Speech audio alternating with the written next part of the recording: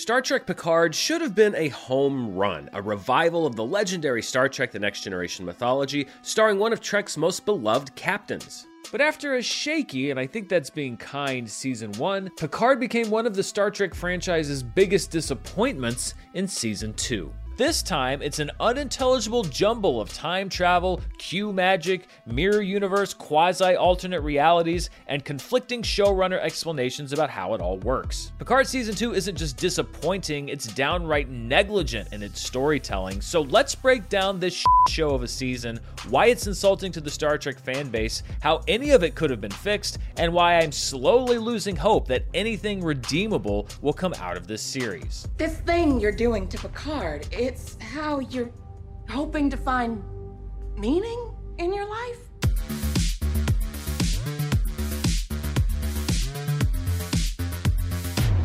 As you can probably tell, I'm a big Star Trek fan, and specifically, I'm a massive Star Trek The Next Generation fan. Your resistance is hopeless. Number 1. So when they announced a new show starring Captain Picard back in 2018, Jean-Luc Picard is back.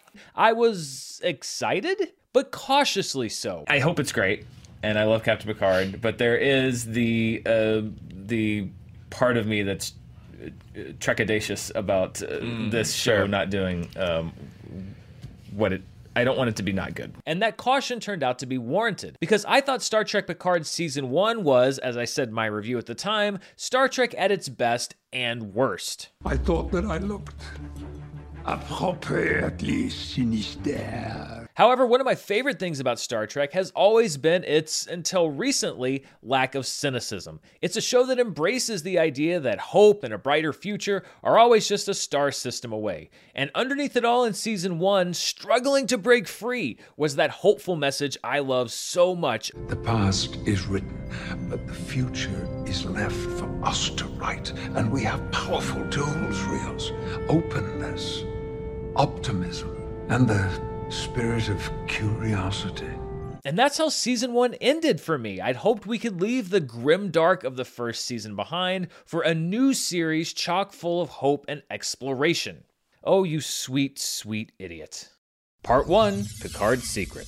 So let's start at the beginning of Season 2, where we find Jean-Luc Picard not in space, but lonely in his vineyard. Picard is lonely in his vineyard because the story requires that he be lonely in his vineyard, even though at the end of the last season, he was rejuvenated and ready to go on more space adventures. This is just one part of a larger trend that I absolutely hate. Looking to bring back legacy characters to your franchise? Be sure to make their lives as sad as possible. Like Han and Leia losing their son to the dark side and becoming alienated from each other in The Force Awakens. Or Luke Skywalker becoming a miserable old bastard on an island after his Jedi school went up in flames in The Last Jedi. Or Sidney Prescott being menaced twice more by Ghostface in Scream 4 and Scream not the original Scream but the new one. Or Sarah Connor seeing her incredibly important son John, savior of humanity, brutally murdered in front of her in Terminator Dark Fate. I saved 3 billion lives, but I couldn't save my son. All of these are characters who were given perfectly good, satisfying endings that were all undone in order to bring them back. It's good for the reboot, but it also makes any kind of happy ending or ending of any sort hard to believe in any movie or TV show nowadays. It's a win-lose situation where the studios win money and the audience loses patience. As we've seen over nearly 4 decades, Captain Picard has had countless close friends and meaningful relationships, but he is now apparently afraid to let anyone truly love him because he can't forgive himself due to a tragic secret from his past. First of all, I refuse to believe that Picard wouldn't have told anyone about this life-altering tragedy. The first episode even establishes that he's never told this to his closest friend, Guinan. And what happened in there that you and I have never talked about? I can buy that Picard never told his secret to his first officer, Riker. They were close, but weren't close. I can maybe buy that he never told Beverly Crusher his series-long potential romantic interest, though bonding over loss would have been a huge step forward in their relationship. It begins to stretch credibility that he was able to keep this secret from his ship's empathic counselor, Deanna Troi, who would certainly have picked up on this grief and trauma in their years serving together and was always very passionate about the importance of confronting your emotions. It's all right. It's all right. These things happen. Captain. It's not all right. But I do find it very hard, almost impossible to believe that Picard would never have told his closest friend about this big part of his past. You know an awful lot about me. Believe me, in the future, the tables will be turned. In order to go forward, let's reveal this dark secret that Jean-Luc Picard has carried for his entire life, because it is the key to this season's arc as it is. As we find out over several episodes, Jean-Luc Picard's mother was a huge influence on her son's life, but also suffered from clinical depression. Picard's father tried to keep her from harming herself by locking her in her bedroom, but young Jean-Luc unlocked the door because he thought she was being held prisoner, and he wanted to help her. Picard's mother went on to commit suicide by hanging herself in the family solarium, and for his entire life, the Starfleet legend has blamed himself for his mother's death, and subsequently doesn't feel worthy of being loved. Obviously, it seems weird that such a major life event in one of Star Trek's most iconic characters has never been mentioned, but we also don't know a lot about Captain Picard's mother. She's mentioned very few times on the show, and the most we really ever known about her is that Captain Picard took piano lessons to please her. Do you still play? No. I regret that I gave it up. It used to please my mother. But she did make one appearance in a Season 1 episode called Where No One Has Gone Before as an illusion that only Picard can see. You look tense, Jean-Luc. Come and have a cup of tea. No.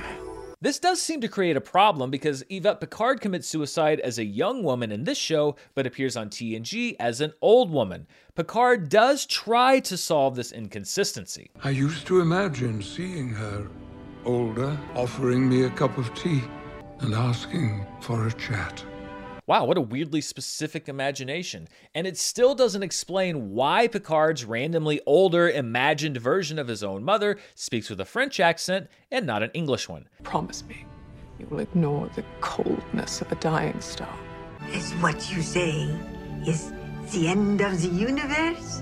But this is really systemic of a larger point, which is that the writers of Picard could have centered this season around any kind of secret. It could have even been a return to the guilt he feels at the deaths he caused when he was assimilated into the Borg Collective, which the Next Generation visited powerfully right after it happened. He used me to kill and to destroy, and I couldn't stop them. I shouldn't have been able to stop them. Instead, the writers decided to go for the cheap and easy stakes of a dead parent, a broadly tragic event so heinous that it's the backstory of about 85% of superheroes. And it's absolutely needless. Why cause problems for yourself as a franchise by involving Picard's mother, which raises inconsistencies with previous canon and requires a major character to keep a secret from even his closest friends, when you could have had it be anything? This also stands counter to things Picard himself has said and done in the past. This is from a TNG episode called The Bonding, which is specifically about a young boy who loses his mother. It is part of our life cycle that we accept the death of those we love. Jeremy must come to terms with his grief. He must not cover it or hide away from it. Our time in this universe is finite. That is one of the truths that all humans must learn. But this kind of thing is a running theme for this season of Star Trek Picard, as we'll see. The writers create problems for themselves by taking the easiest road available when they could have done much more work to make a richer story without logical or canonical inconsistencies. It's a lack of care that moves this season from frustrating to maddening. So many wrinkles, so many disappointments. Part 2, The Return of the Queen. Season 2 really gets underway when Picard is called back into space after a rip in space-time opens and begins broadcasting a distress call asking for Picard's help. An unknown entity that can open and close a hole in space-time wants to join the Federation, and apparently will only talk to you about it. Now see, this is classic Trek stuff, a mystery in space that needs solving, and only one man can do it. It's a riff on the Enterprise constantly being the only ship in the sector. Any other ships in that sector? Negative, Commander. Are there any other ships in the vicinity? We're the closest. You're the closest ship, so I want you to go and hear what he has to say. So Captain, now Admiral Picard, goes to space and boards a refit version of his first command, the Stargazer. There's actually been some confusion as to whether this Stargazer is the same ship that Picard commanded as established in The Next Generation, or a completely new ship with the same name. The older these refits get, the younger they look. unlike myself. Picard's showrunner, Terry Matalas, said in an interview with TrekMovie.com that, quote, "It's a massively updated refit. We thought of it as a vessel endlessly repaired and upgraded, brought in line with current future tech, so that somewhere underneath all the lights and polish are the bones of Picard's original ship. Does it make sense? I don't know, but I sure like the spirit of it." As we'll see going forward, the phrase, "does it make sense? I don't know," appears to have been a common question and answer in the Picard Season 2 writer's room. Before Picard can get too comfortable on his old/new ship, a Borg ship comes through the space-time rift, and soon, none other than the Borg Queen herself beams on board the bridge. So here's a case where something only makes sense the first time you watch it. The Borg Queen beams over and she's completely disguised, including this helmet covering her face, because we later find out that this Borg Queen is actually an alternate future version of Dr. Jurati, who will merge consciousnesses with the old Borg Queen in the course of these time travel hijinks. It's important to also note that we find out later that the Borg Queen/Jurati's purpose is humanitarian in nature, to save the galaxy from an impending disaster. By our calculations, the only way to protect the Quadrant is to harmonize the fleet shields with our own. That's why you asked for me. You needed someone with authority you could trust. Of course, instead of saying any of this, the Borg Queen instead phrases things in the vaguest and most threatening terms possible. We wish for peace, but first, we require power. Keep in mind, in addition to transmitting a message asking for Picard's help, the Borg also transmitted the entire Starfleet article requesting membership in the Federation. The balance of the message is the entirety of Article 15.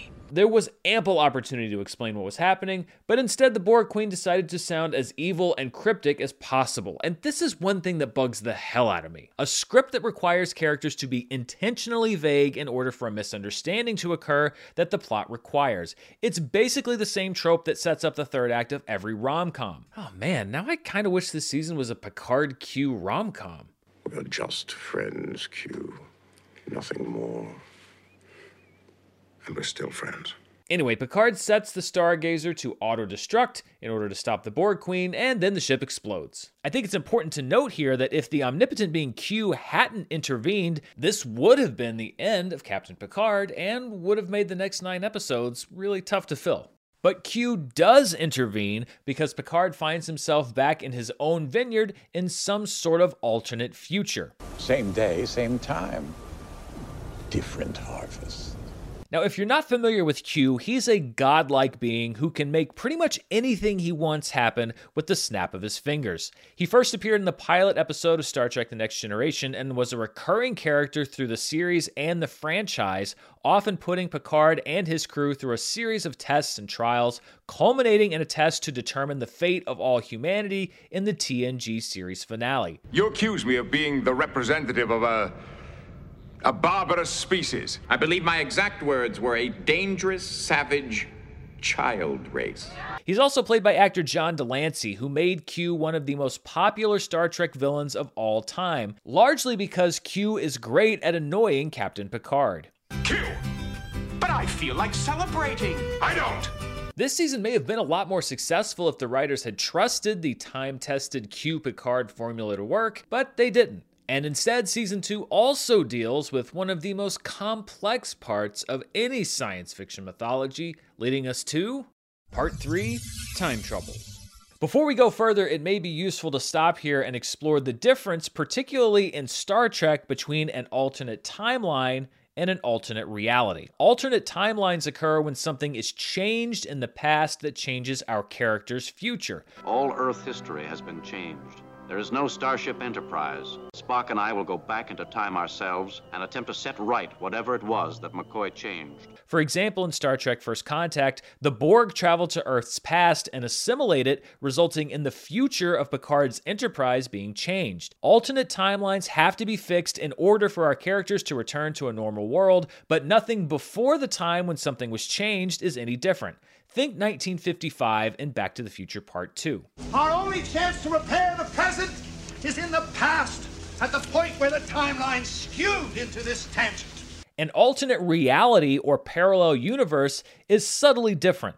Alternate realities exist apart from the timeline our heroes live in, like in the original series episode Mirror Mirror, which features an evil version of the Enterprise where, among other things, Spock has a goatee. Parallel universe, coexisting with ours on another dimensional plane. Everything's duplicated.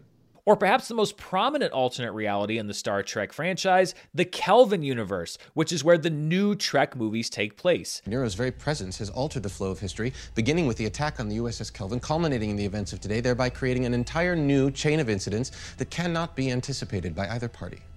An alternate reality. You can't fix alternate realities. They are what they are. You can only hope to escape them and return to your reality. It's pretty much the same concept as the multiverse. Infinite versions of reality that you can hop in between, but that don't need to be changed in order for you to return home. The reason the new Star Trek movies have been able to play so fast and loose with established Trek canon is because they are smartly set in an alternate reality, separate from the main Star Trek timeline, which is often called the Prime timeline. So is this new world that Picard finds himself in an alternate reality that's its own thing, or an altered timeline that needs to be fixed?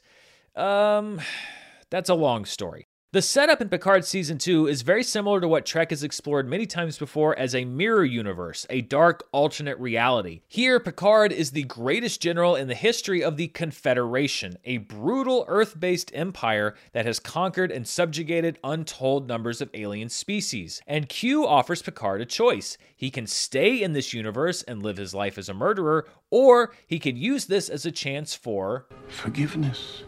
Forgiveness for what?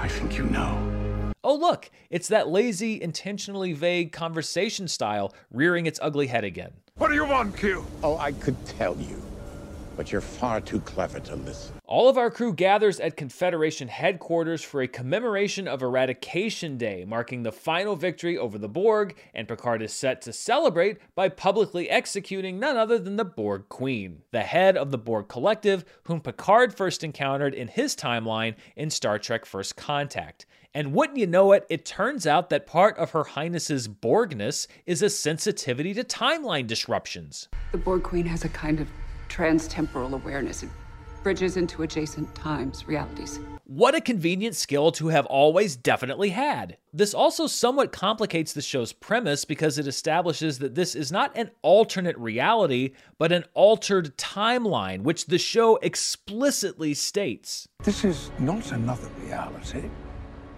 This is our reality.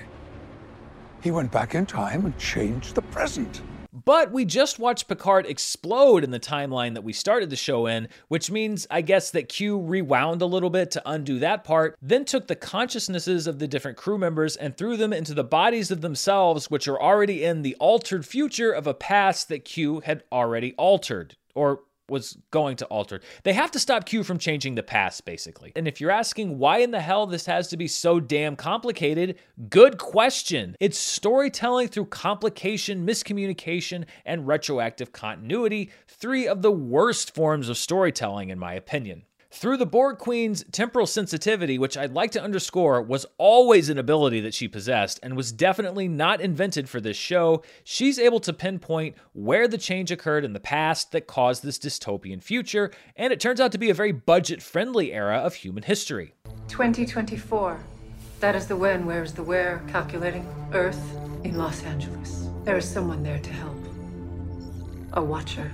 So everyone beams out and makes their getaway, but not before Elnor is killed. No, not Elnor. I just remembered who he was. Romulan Legolas, right? Isn't that Elnor? I honestly think the writers just didn't want to figure out how Elnor would hide his ears for a whole season, and they were like, whatever, just kill him. So using the slingshot around the sun method of time travel that has long been Trek canon. Welcome to the Earth of the 21st century. And as this season is set pretty much in modern day and the crew is from a somewhat more advanced future, we get lots of references to the ills of humankind. Hope meets hopelessness. You're killing it, 2024. Yep, that's now. Fire poisons the sky. Trees gone, water dry. Hey, that's the environment. Truth is whatever you want it to be. Facts aren't even facts anymore. Oh, fake news. I hope you find him soon. For ICE, make sure you never do. You know those assholes. Yeah. I feel like I do. I'm not sure what that means. Are the Borg ice? Are they the Borg? And listen, social commentary in Star Trek is nothing new. It's actually one of the things I admired the most about this franchise. It's sci-fi with a conscience. The original series addressed prejudice and racism during the height of the civil rights movement. Leave any bigotry in your quarters. There's no room for it on the bridge. The Next Generation took on gay and trans rights decades before it was commonplace on television or even in many parts of society. I do not need to be helped. I do not need to be cured. What makes you think you can dictate how people love each other? And sure, the commentary wasn't always subtle. I am black on the right side. I fail to see the significant difference. Lokai is white on the right side. All of his people are white on the right side. But it was also usually seen through the prism of another species, allegory, and metaphor. And I like that because it opens up the possibility that the message could actually get to people who might otherwise be turned off to it. Even the blatant save the planet message of Star Trek IV: The Voyage Home is summed up mostly in one simple exchange. To hunt a species to extinction is not logical. Whoever said the human race was logical? And then the rest of the movie is a fish-out-of-water romp through the 1980s. Watch where you're going, you dumbass! Well, a double dumbass on you!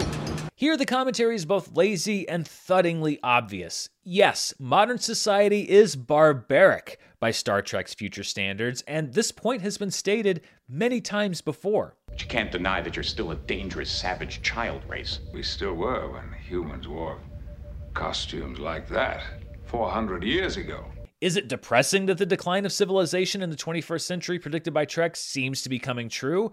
Yeah, but I don't think that ham-fisted commentaries on ice, pollution, racism, or fake news is going to change any hearts and minds. In short, we get it. Slap on a badge, put on a uniform, you think you can treat people this way? It's also around this time that we get a cutesy reminder that we are in the past of a future that's already sent main Trek characters back in time, with a callback to this punk guy on a bus who got nerve pinched by Mr. Spock in Star Trek IV. Not only is this the same actor, Star Trek IV producer Kirk Thatcher, but this Mohawk punk seems to remember that he was assaulted in the 1980s by a time-traveling Vulcan. I just like that song. Okay, I'm sorry. And this, dear friends, is where it all begins to utterly fall apart, where the what-ifs and maybes of whatever the show is trying to be completely dissolve, and it becomes an utter mess. And it all starts with Part 4, Guinan. Believing Guinan to be a Watcher, the person who holds the key on how to fix the timeline, the Watcher is the only one who can help us. Picard seeks her out at the same Los Angeles bar she was tending in the 24th century at number 10 Forward Avenue, and this is already a problem. On Star Trek The Next Generation, Guinan tended bar on the Enterprise D at a lounge called 10 Forward, but she didn't name it that. It was called 10 Forward because it was in the forward section of the ship on Deck 10, and it was named that before she even came on board in Season 2. Counselor, do you remember when I first came on board the Enterprise? There was a reception in 10 Forward. I introduced you to Worf. Now, in the future, it's actually kind of nice that Guinan has a bar at 10 Forward Avenue. It shows that she valued her time on the Enterprise and wants to incorporate it into her present. But it makes no sense to have her tend the same bar in the past. It would really only make sense if it was Guinan who had named the bar on the Enterprise 10 Forward in the future, which she didn't. It's another example of a nice, subtle reference made in an appropriate place early in the show, being used as a blunt weapon of nostalgia later on. It's also, yet again, very budget conscious to trim down locations and reuse sets in multiple timelines. Guinan, as we've established, is an intimate friend of Captain Picard, but not that kind of intimate, you weirdos. And they didn't just cross paths in the future, they actually met on Earth in the 19th century in an episode of Star Trek The Next Generation called Time's Arrow. The Enterprise crew travels back to the 1800s, but a past version of Guinan is already there and is friends with Mark Twain. Your suspicions, Madam Guinan, are undoubtedly based upon your keen observational skills. Don't ask. Star Trek The Next Generation established that Guinan remembers meeting Picard in the 1800s. Do you remember the first time we met? Of course. Don't be so sure. So this version of Guinan should be meeting Picard here for the second time in 2024, right? well... Who the hell are you, old man? This is where the timeline stuff gets really complicated because the show has confirmed that we are in the Prime Trek timeline where Picard and Guinan have already met. This is not another reality. This is our reality. But the timeline alterations apparently wiped out their earlier meeting. Showrunner Terry Matalas told Inverse, quote, "This Guinan wouldn't remember Picard because in this alternate timeline, the TNG episode Time Zero never happened. Because there was no Federation, those events did not play out the same." Okay, fine, I'll play along. By this definition, we are in a past where no Star Trek characters have ever traveled back in time, right? That's what you're going with? Because there's just one problem. The show already put in the winky cute nod to Star Trek 4, where this guy obviously remembers being neck-pinched, which means Kirk and Spock did travel back through time, and the showrunner's explanation is, how best can I put this? Horseshit. Now, and I can't believe I'm saying this, but in Picard's defense, showrunner Terry Matalas told TrekMovie.com, quote, "Technically Star Trek 4 wouldn't have happened in this alternate timeline, but maybe some part of him remembers his encounter with Spock in the Prime timeline, and it made me chuckle that he'd go up against 7 of 9. Or to put it another way, does it make sense? I don't know. And if this was the only hand-wavy comment or explanation about something this season, I might give him the benefit of the doubt and move on. But as we'll see shortly, it very much is not. One thing that isn't explained, though, is why Guinan needs to be convinced that the timeline has been altered. We see that Guinan doesn't realize that the timeline has changed until Picard triggers something that's never been referred to before, off-kelt, or time sickness. A uniquely Elorian condition that occurs only when the timeline has been affected. But this further proves just how little this show seems to know or care about Guinan's character, because it's a completely meaningless plot device. The Guinan that we know and that should still be consistent across all realities and timelines would already know something was wrong because we've seen it. In the TNG episode Yesterday's Enterprise, something very similar happens. An earlier version of the Enterprise comes through a rift in time, which alters the future, turning the Federation into a warlike organization. And the one crew member who realizes that something is wrong instantly is Guinan. What's the matter with the bridge? It's not right. It's the same bridge. Nothing has changed. I know that. I also know it's wrong. So even granting the altered timeline explanations, this BS time sickness thing shouldn't be necessary. Picard should have walked into the bar and said, "Something's wrong with this timeline," and Guinan should have said, "Yeah, I know, I felt it." But that method doesn't allow her to wave a shotgun in an octogenarian's face. And I'm going to use another word here, it's all needless, because Guinan serves no functional purpose in this part of the story, or really any part of this season's story. Picard thinks that Guinan is the Watcher he's looking for, but she's not. I am not your Watcher! And all she does is basically introduce Picard to the real Watcher. You're looking for Supervisor, otherwise known as a Watcher. They're peppered through the galaxy, assigned to protect the destiny of certain individuals. Guinan's only other appearance in the time travel portion of the season is in 2 later episodes where she and Picard are pointlessly captured by the FBI. They spend an episode in custody and then are released. That's it. That's the story. It's another sign of this show's maddening dedication to empty fan service. You could have easily just had Whoopi Goldberg guest star at the beginning and end of the series. She's great, her rapport with Patrick Stewart is great, the 10 Forward reference is great, but instead the writers just keep pouring more fan service into the show, like Kylo Ren trying to obliterate Luke Skywalker, if you'll forgive the franchise crossover. And it just results in a messy, overly complicated, insulting, confusing, inconsistent mess. Ugh. Okay, all right, breathe. Be like Counselor Troy and Dr. Crusher doing their space Tai Chi. Relax, deep breaths, okay? Let's move on. Part 5, assignment, ugh. So after the dead end with Guinan, we meet the real Watcher, who's actually known as a supervisor, and it's Picard's Romulan quasi-girlfriend, Laris. Laris? Well, actually, it's not. You're not Laris. Nope. My name is Talum. But she looks like Laris, only she's human.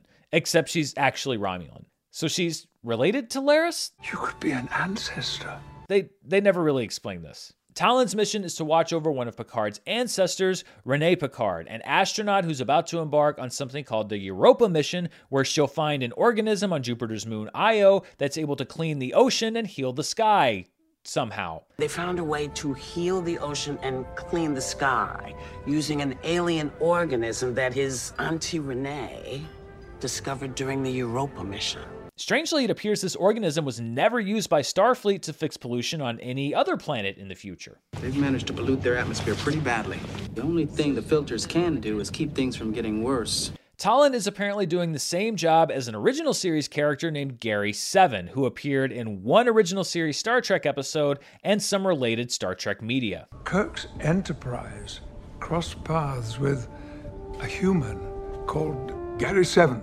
He too was recruited by superior beings as an agent who would, in your words, protect the tapestry of history. This is where I started to suspect that the show is trying to troll me personally, because Gary Seven is from what I consider to be one of the worst episodes of Star Trek. Certainly one of my least favorite. It's an episode called Assignment Earth, and it has one of the best/worst opening VO plot dumps of any Star Trek episode ever. Captain's log.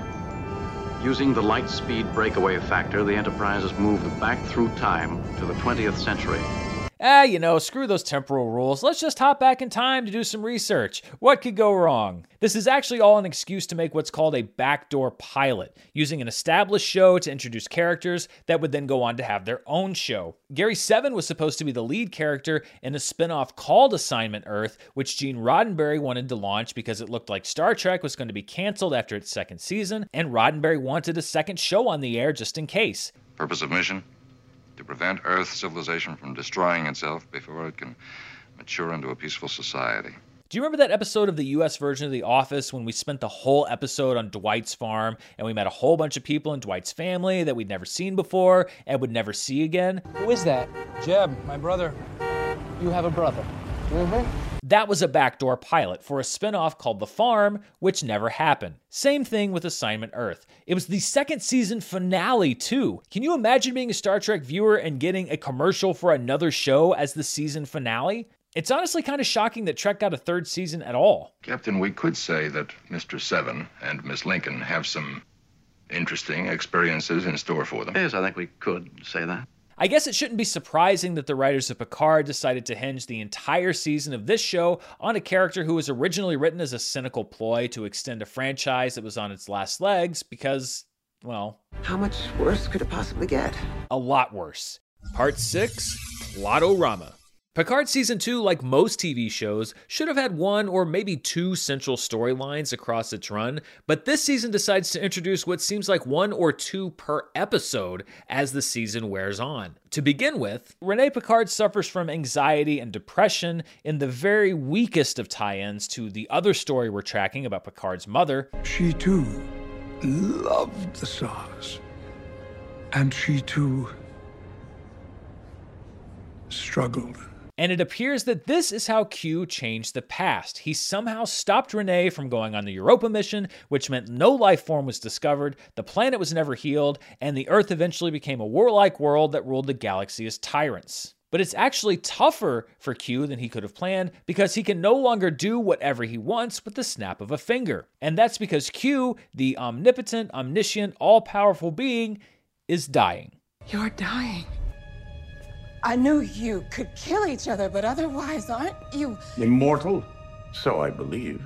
So let's recap what's going on so far. In the future, we have a Borg ship that seems determined to take over Starfleet. We have a dystopian future alternate reality / alternate timeline, depending on who you talk to, where Picard is a tyrant. We have a time travel plot involving Q, Picard's ancestor Renee, and a space mission. And we have an unfolding mystery about a terrible tragedy in Picard's past. And that's not even mentioning Rios' romance with a local LA doctor, Rafi's guilt over Elnor's death, and Seven's there too.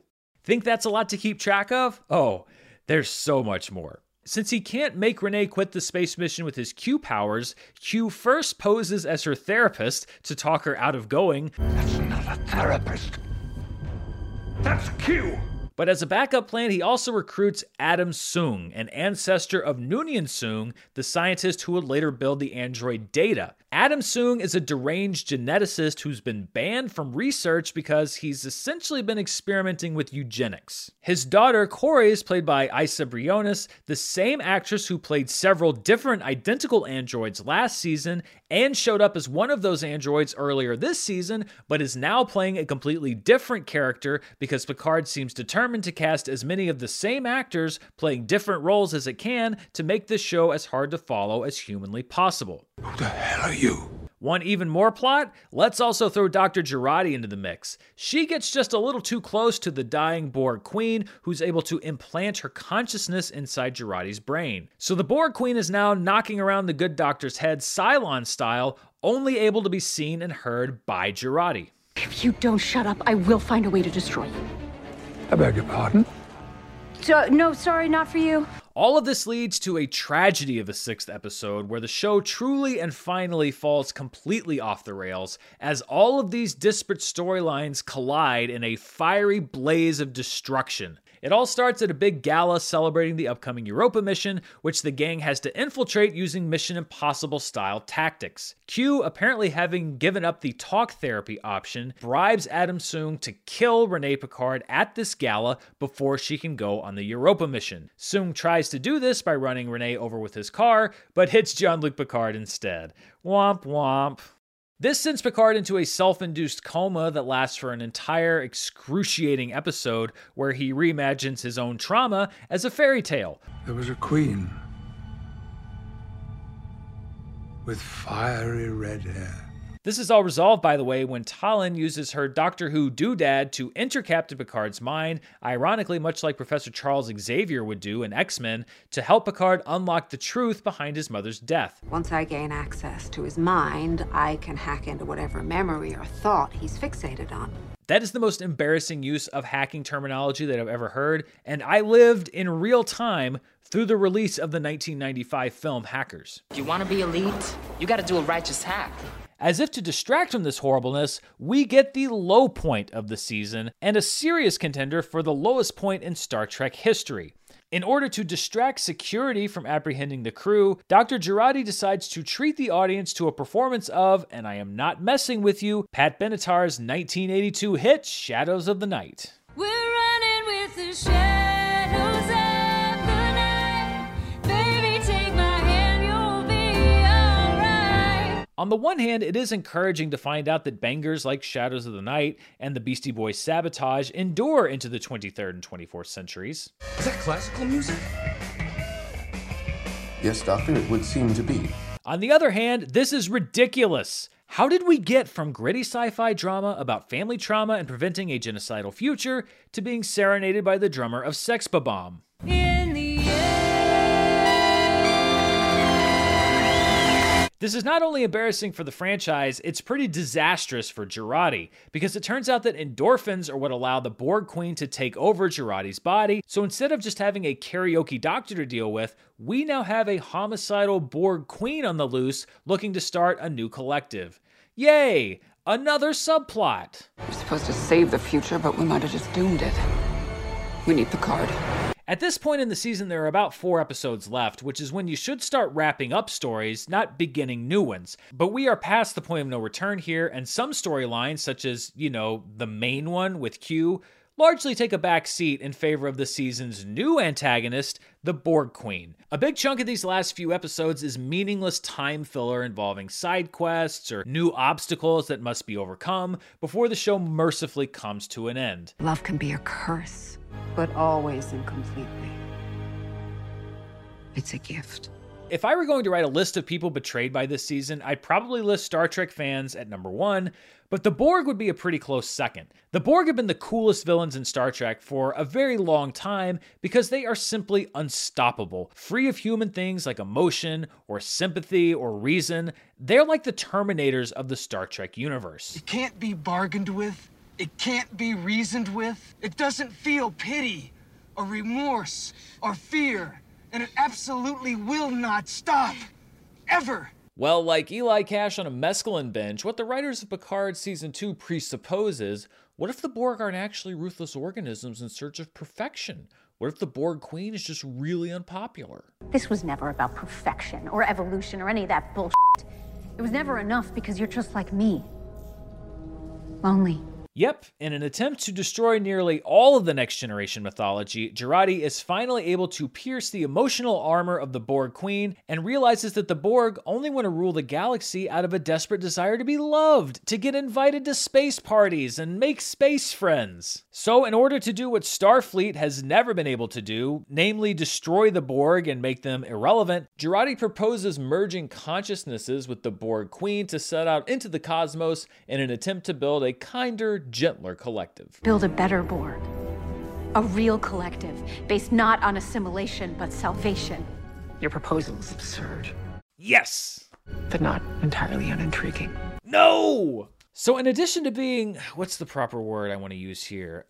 Stupid? This is also a terrible idea when it comes to temporal mechanics, because it creates a time travel scenario where either there were always two Borg collectives in the Star Trek universe, and Jurati's was just, like, over there somewhere, or in taking this action, Picard and company have now drastically altered the timeline, which is what they're there to prevent. By Star Trek rules, this should affect their future, but it doesn't seem to because Jurati's Borg, who initiated the encounter that started this whole season, are apparently visiting from an alternate reality parallel to the prime Star Trek timeline. Its event horizon caused a massive spike in Adler-Lasky temporal radiation. Which means this isn't the prime timeline, but an alternate reality, except the show has told us many times that that's not the case. This is not another reality.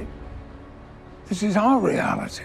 I'm getting a headache, but really none of this time travel stuff matters if the crew can't save Renee and the Europa mission, which they do, and with Renee Picard safely up in space, we can mercifully begin to wrap things up. Kore, who is cured by Q and ditches her psycho Nazi dad, gets a job offer from none other than, inarguably, the most popular character in Star Trek history, Wesley Crusher. When last we saw Wesley on Star Trek The Next Generation, he had left Starfleet to join a being known as the Traveler, who could seemingly travel all of space and time. I am a traveler of all of space and time. So to tie all this mythology together, I guess, it turns out that the supervisors like Talon and failed spinoff Gary 7 are actually dispatched by the Travelers in order to safeguard the universe from annihilation. See, the universe is essentially a grand tapestry, yet it is somehow always a thread's pull away from total annihilation. Knowing when to step in, that's the tricky part. I gotta admit, that's some pretty crafty universe building with a retcon on the side, or at least it would be if it didn't totally contradict everything the Traveler said to Wesley years before. They must find their own destinies, Wesley. It's not our place to interfere, but have faith in their abilities to solve their problems on their own. Nice try. If this were more of a real-world critique, I'd probably say something about how weird Will Wheaton's performance is in this scene, as if the director instructed him to play the role like a kindergarten teacher giving enunciation lessons. But honestly, Will Wheaton's been dunked on by Trek fans for close to 4 decades now, so I'll skip it. With his genetically engineered daughter gone, his research destroyed, and his future ruined, Adam Soong decides to brush up on his eugenics, leading us to the final destination for seemingly all things Star Trek, Part 7. Soong pulls out a folder dated 1996 labeled Project Khan, a reference to Khan Noonien Singh, played by Ricardo Montalban in the original series and the film Star Trek II: The Wrath of Khan, and Khan was played by Benedict Cumberbatch in another Star Trek movie. But anyway, moving on. The character of Khan is like the Freebird of the Star Trek universe, the song that the franchise plays to really get the crowd going. My name is Khan. Khan was a genetically enhanced super soldier, and it has been established since the 1960s that he ruled part of the Earth during something called the Eugenics Wars, which took place, as the file folder states, in the 1990s. In 1993, a group of these young supermen did seize power simultaneously in over 40 nations. So why is Adam Soong looking at information about a eugenics project that already happened and a group of super soldiers that have already been shot off into space? I thought it was just a cheap nostalgia reference to Khan until I did a little bit of digging and found out that yet another ancestor of Soong, named Eric Soong, appeared in a 3-episode arc of Star Trek Enterprise. And Eric Soong was interested in carrying on the work of the eugenics era in the hopes of making a perfect human who wasn't a psychopath like Khan was. That arc on Enterprise ended with Soong deciding to dedicate his research instead to cybernetics, a generations-long process that eventually produced Data. Perfecting humanity may not be possible. Cybernetics. Artificial life forms. So here we have what seemed at first glance like either cheap fan service or an inconsistency in Trek canon that can actually be explained as a reference to obscure Trek lore with roots deep into one of the lesser viewed Star Trek series. And you know what? I can roll with that. As a matter of fact, I respect it. At least I did, until showrunner Terry Matalas torpedoed that explanation on Twitter, instead saying that in fact the eugenics war hadn't yet occurred and that Star Trek canon was now incorrect. Replying to a question on Twitter, he wrote, quote, "We discussed endlessly. We came to the conclusion that in World War III, there were several EMP bursts that kicked everyone back decades. Records of that 75-year period, the 90s on, were sketchy. Maybe Spock was wrong? No easy way to do it if you want the past to look and feel like today." And I've got to be honest, when I read that, I had what I like to call a clue moment. Flames on the side of my face, breathing, heaving breaths, heaving. So instead of the satisfying solution of a canonical explanation, you've chosen violence. Okay, let's go then. Matalas starts with the hypothetical that Starfleet records are wrong due to a non-canonical and never established EMP, a fact that has never been brought up in any iteration of Star Trek before. Maybe Spock was wrong? The last such vessel was built centuries ago, back in the 1990s. From 1992 through 1996, absolute ruler of more than a quarter of your world. The mid-1990s was the era of your last so-called World War. I don't know, he seems pretty Vulcan confident to me, and so does Kirk. What was the exact date of your liftoff? We know it was sometime in the early 1990s. And Dr. McCoy. The mid-1990s was the era of your last so-called World War. The eugenics wars. Of course. This isn't an explanation, it's an excuse for why a Star Trek show that's set on Earth after a massive world war shows absolutely no sign of that war having happened. But you gotta give the writers a break. I mean, they were painted into a corner, except they were the ones in charge of painting the room. You can paint it in any order you like. If it causes so many problems, why did the writers choose to set this show in a canonically troublesome part of the past? I'll tell you what I think, because it's cheap. No vintage clothes, minimal futuristic set dressing, no changes needed to cars or buildings, the ability to license stock footage instead of designing new cityscapes and use existing locations. The bulk of Picard Season 2 is set in basically modern LA because that's where the studio is, that's where most of the actors live, and it's less expensive to do it that way. And I get it, every show and every movie has a budget. But if Picard needed to cut cost, here's an idea. Maybe cut episodes, because this was a 6-episode story told across a 10-episode season. If you take the same budget with 4 fewer episodes, then maybe this season could have shown a little ambition, maybe gone to a dystopian alternate Earth time period for more than 1 episode, or visited a more interesting period in Earth history. The Picard who fought at Trafalgar. That sounds cool. The Picard who won the Nobel Prize for Chemistry. That's way more interesting. The Picards who settled the first Martian colonies. Show me that. Instead, the creators of this show took the cheap and easy way out, then made up some bullshit excuse for why they decided to write their show in a way that interferes with the franchise's chronology. Star Trek fans may be nerdy, but we're not stupid. And if you're literally offering up the excuse that Spock, the least wrong guy in the history of Star Trek, was wrong, maybe you're doing something wrong on your end. I believe my response would be, go to hell. By the way, it does appear that the franchise as a whole has decided that the eugenics wars haven't happened yet, because the new series Star Trek Strange New Worlds now has it occurring sometime after this season's version of 2024. Our conflict also started with a fight for freedoms. We called it the Second Civil War, then the Eugenics War, and finally, just World War III. Also, Strange New Worlds takes place during original series Spock's time in the Prime Trek timeline. You know, the one that was apparently ravaged by some mysterious off-screen EMP, and it looks like the historical records are pretty complete to me. Pro tip, if you want to blame a change in canon on a made-up excuse, check with the other showrunners on the same network to make sure they're not shooting holes in it. Opinion, Mr. Spock. Recommend we proceed, Captain. Part 8, Q's Gift. Okay, we're almost done here if you're still watching, which you're probably not. But first, we have to answer the question that I began asking this show about halfway through this season. Why? Finish the sentence. Me. Why did Q engineer all of this after all? Why go back in time and change history just to test Picard? Why imperil an entire galaxy's future? The answer is simpler than you might expect. I am dying alone. I do not want that for you. Yep, it turns out that the Borg aren't the only villains who are lonely, so is Q. And this has all been a gift, a favor, a chance for Picard to forgive himself in order to let himself be loved so he won't die alone. And you know what? In a vacuum, when you just clip this scene out, it's exceptionally well written. It's a nice farewell between two characters who met 35 years ago in the pilot episode of The Next Generation. In a vacuum, every time Q is on screen, the show gets better. You ask me why it matters. It matters to me. You matter to me.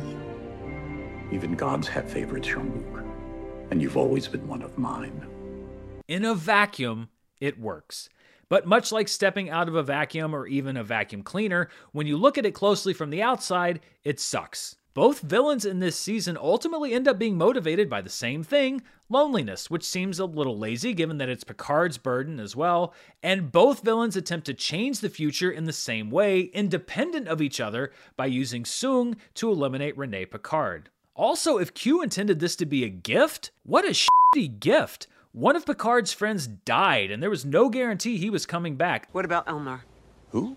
You killed him. Actually, it was other her's idiot husband. Another one almost became an evil Borg queen and wiped out the galaxy. And Picard himself was hit by a freaking car. What if Soong had killed him? What if the Borg strike squad had shot Picard in the head? What if Picard hadn't stopped Q from convincing Rene not to go on the mission? Or what if Soong's multiple attempts to kill Rene had succeeded? What would Q have done then? Just said whoopsie and died anyway? All I know is if I'd gone through all of this garbage and Q told me at the end that it was all for my benefit. I told you this was about forgiveness, Jean-Luc.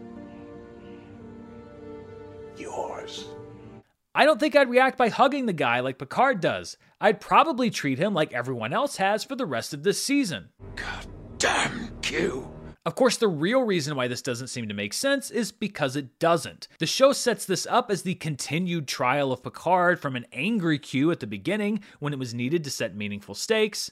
The trial never ends. And turned it into a gift from kind-hearted Q at the end when the show wanted to wring more emotion out of you. You chose the Jean-Luc you are, and maybe this time you will even give him the chance to be loved. So Q and Picard hug it out. Rios decides to stay in the past because when it comes to the timeline at this point, screw it. And Picard and most of his crew wind up, well, I want to say back in their own time in reality, but that's not technically true because we saw the Stargazer blow up. So at least briefly, canonically, in the Prime Trek timeline, Captain Picard was blown to stardust, which, given how this season went, may not have been a bad way to go. So it's like they're in an altered future for themselves with a Jurati who's apparently from an alternate reality, but the rest of the timeline isn't altered because everybody remembers Rios. And, you know, we've established that none of this makes sense, so I'm just not going to harp on it anymore. As I mentioned way at the beginning of this video, it turns out that Jurati Borg wasn't trying to hurt the Federation, she was trying to help it. You see, there's a mystery spirally thingy that's forming that's about to expel an energy beam that will destroy most of the quadrant. Somehow Jurati was able to detect it from another reality or whatever, and so she brought her ship through space-time to commandeer the Federation fleet in order to neutralize the energy beam using the fleet shield and save the quadrant. Of course, it would have been a lot easier to say any of this before trying to wordlessly hijack dozens of starships in the first place, but the plot required that Jurati not reveal herself until the end, so she didn't. It's lazy writing 101. So Q is dead, and the Borg, or at least a version of them, are now Starfleet allies, led by one of Picard's most trusted friends. Wow. I'm so glad this show exists to make such important changes. We have one final scene with the new Picard crew, and Elnor, who's back from the dead. Yay! That is awful.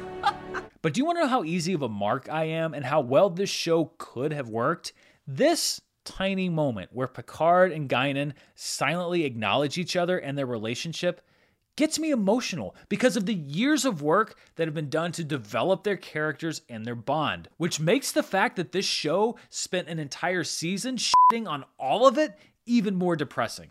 Admiral Picard ends the season back at his vineyard sharing a tender moment with Laris, finally ready to love again, which means Laris will probably be written out of the show between seasons or retconned into being a shapeshifter or something, because apparently, who gives a shit? Part 9, not so boldly going forward. So what have I taken away from Season 2 of Picard? Well, instead of looking forward to the third and final season of this show featuring all of the original Next Generation cast, as I was earlier this season, I'm now scared to death that they're going to ruin everyone's legacy. But in a wider sense, I also think it underscores that for all of their talk about launching a new era in entertainment, a lot of people in charge of streaming shows are making all the same choices and mistakes as traditional TV producers. I guess it's not really surprising. This show is mostly produced by people who have been in the industry for decades. And I guess it's also not a big surprise that there are so many inconsistencies in the writing, because this season has about a dozen credited writers for 10 episodes. And I've worked in writers' rooms before. It is impossible to get a dozen writers to agree on lunch, much less what constitutes a break in canon or how to craft intelligible time travel rules. Outside of Patrick Stewart and the TNG cast, including Jonathan Frakes, who directed 2 episodes this season, nobody involved with Picard Season 2 ever worked on or was involved with a single episode of Star Trek The Next Generation, or wrote a full episode of Star Trek that predates Star Trek Discovery, and it shows. If you only care about Star Trek from week to week or season to season, that's fine, but a whole lot of Trek fans don't see these shows as season-by-season affairs. I think Star Trek is special. It's always dared to be different, to be hopeful and optimistic, to create a tapestry of idealism and a belief in a future history where the galaxy strives to make life great for everybody. And in that spirit, I've heard great things about Strange New Worlds, and my little Trek heart is open and hoping for a great show that I can start once I'm done with this. I'm not angry that Picard is different. I'm not some Star Trek gatekeeper declaring that only what I watched when I was a kid is good. But I do care about things like respecting canon, or at least having a logical explanation if you decide to change things. So seeing so much of Star Trek history being shredded or ignored in what seems like a pretty casual way is kind of heartbreaking. And I guess that's how I'd categorize this whole season. Heartbreaking. I love Star Trek, but aside from a couple of solid episodes and some glimmers of greatness, I hated this season, and it's one of the last times I'll ever get to see Patrick Stewart as my personal favorite Star Trek captain. Maybe this show can pull something out of its hat with Season 3, but it was filmed back-to-back with Season 2, so it's not like they can take notes from the fan response to this season. If I were to pick one moment I related to most from Season 2 of Picard, it'd be this one. This is not a lesson. It's a penance. Picard Season 2 does feel like a slap in the face, and a penance. A penance for loving The Next Generation so much for so many years. The good news is I can always just ignore that this show existed and pretend that Picard's story ended with Star Trek Nemesis. Well, actually, maybe Star Trek Insurrection. Actually, maybe Star Trek First Contact.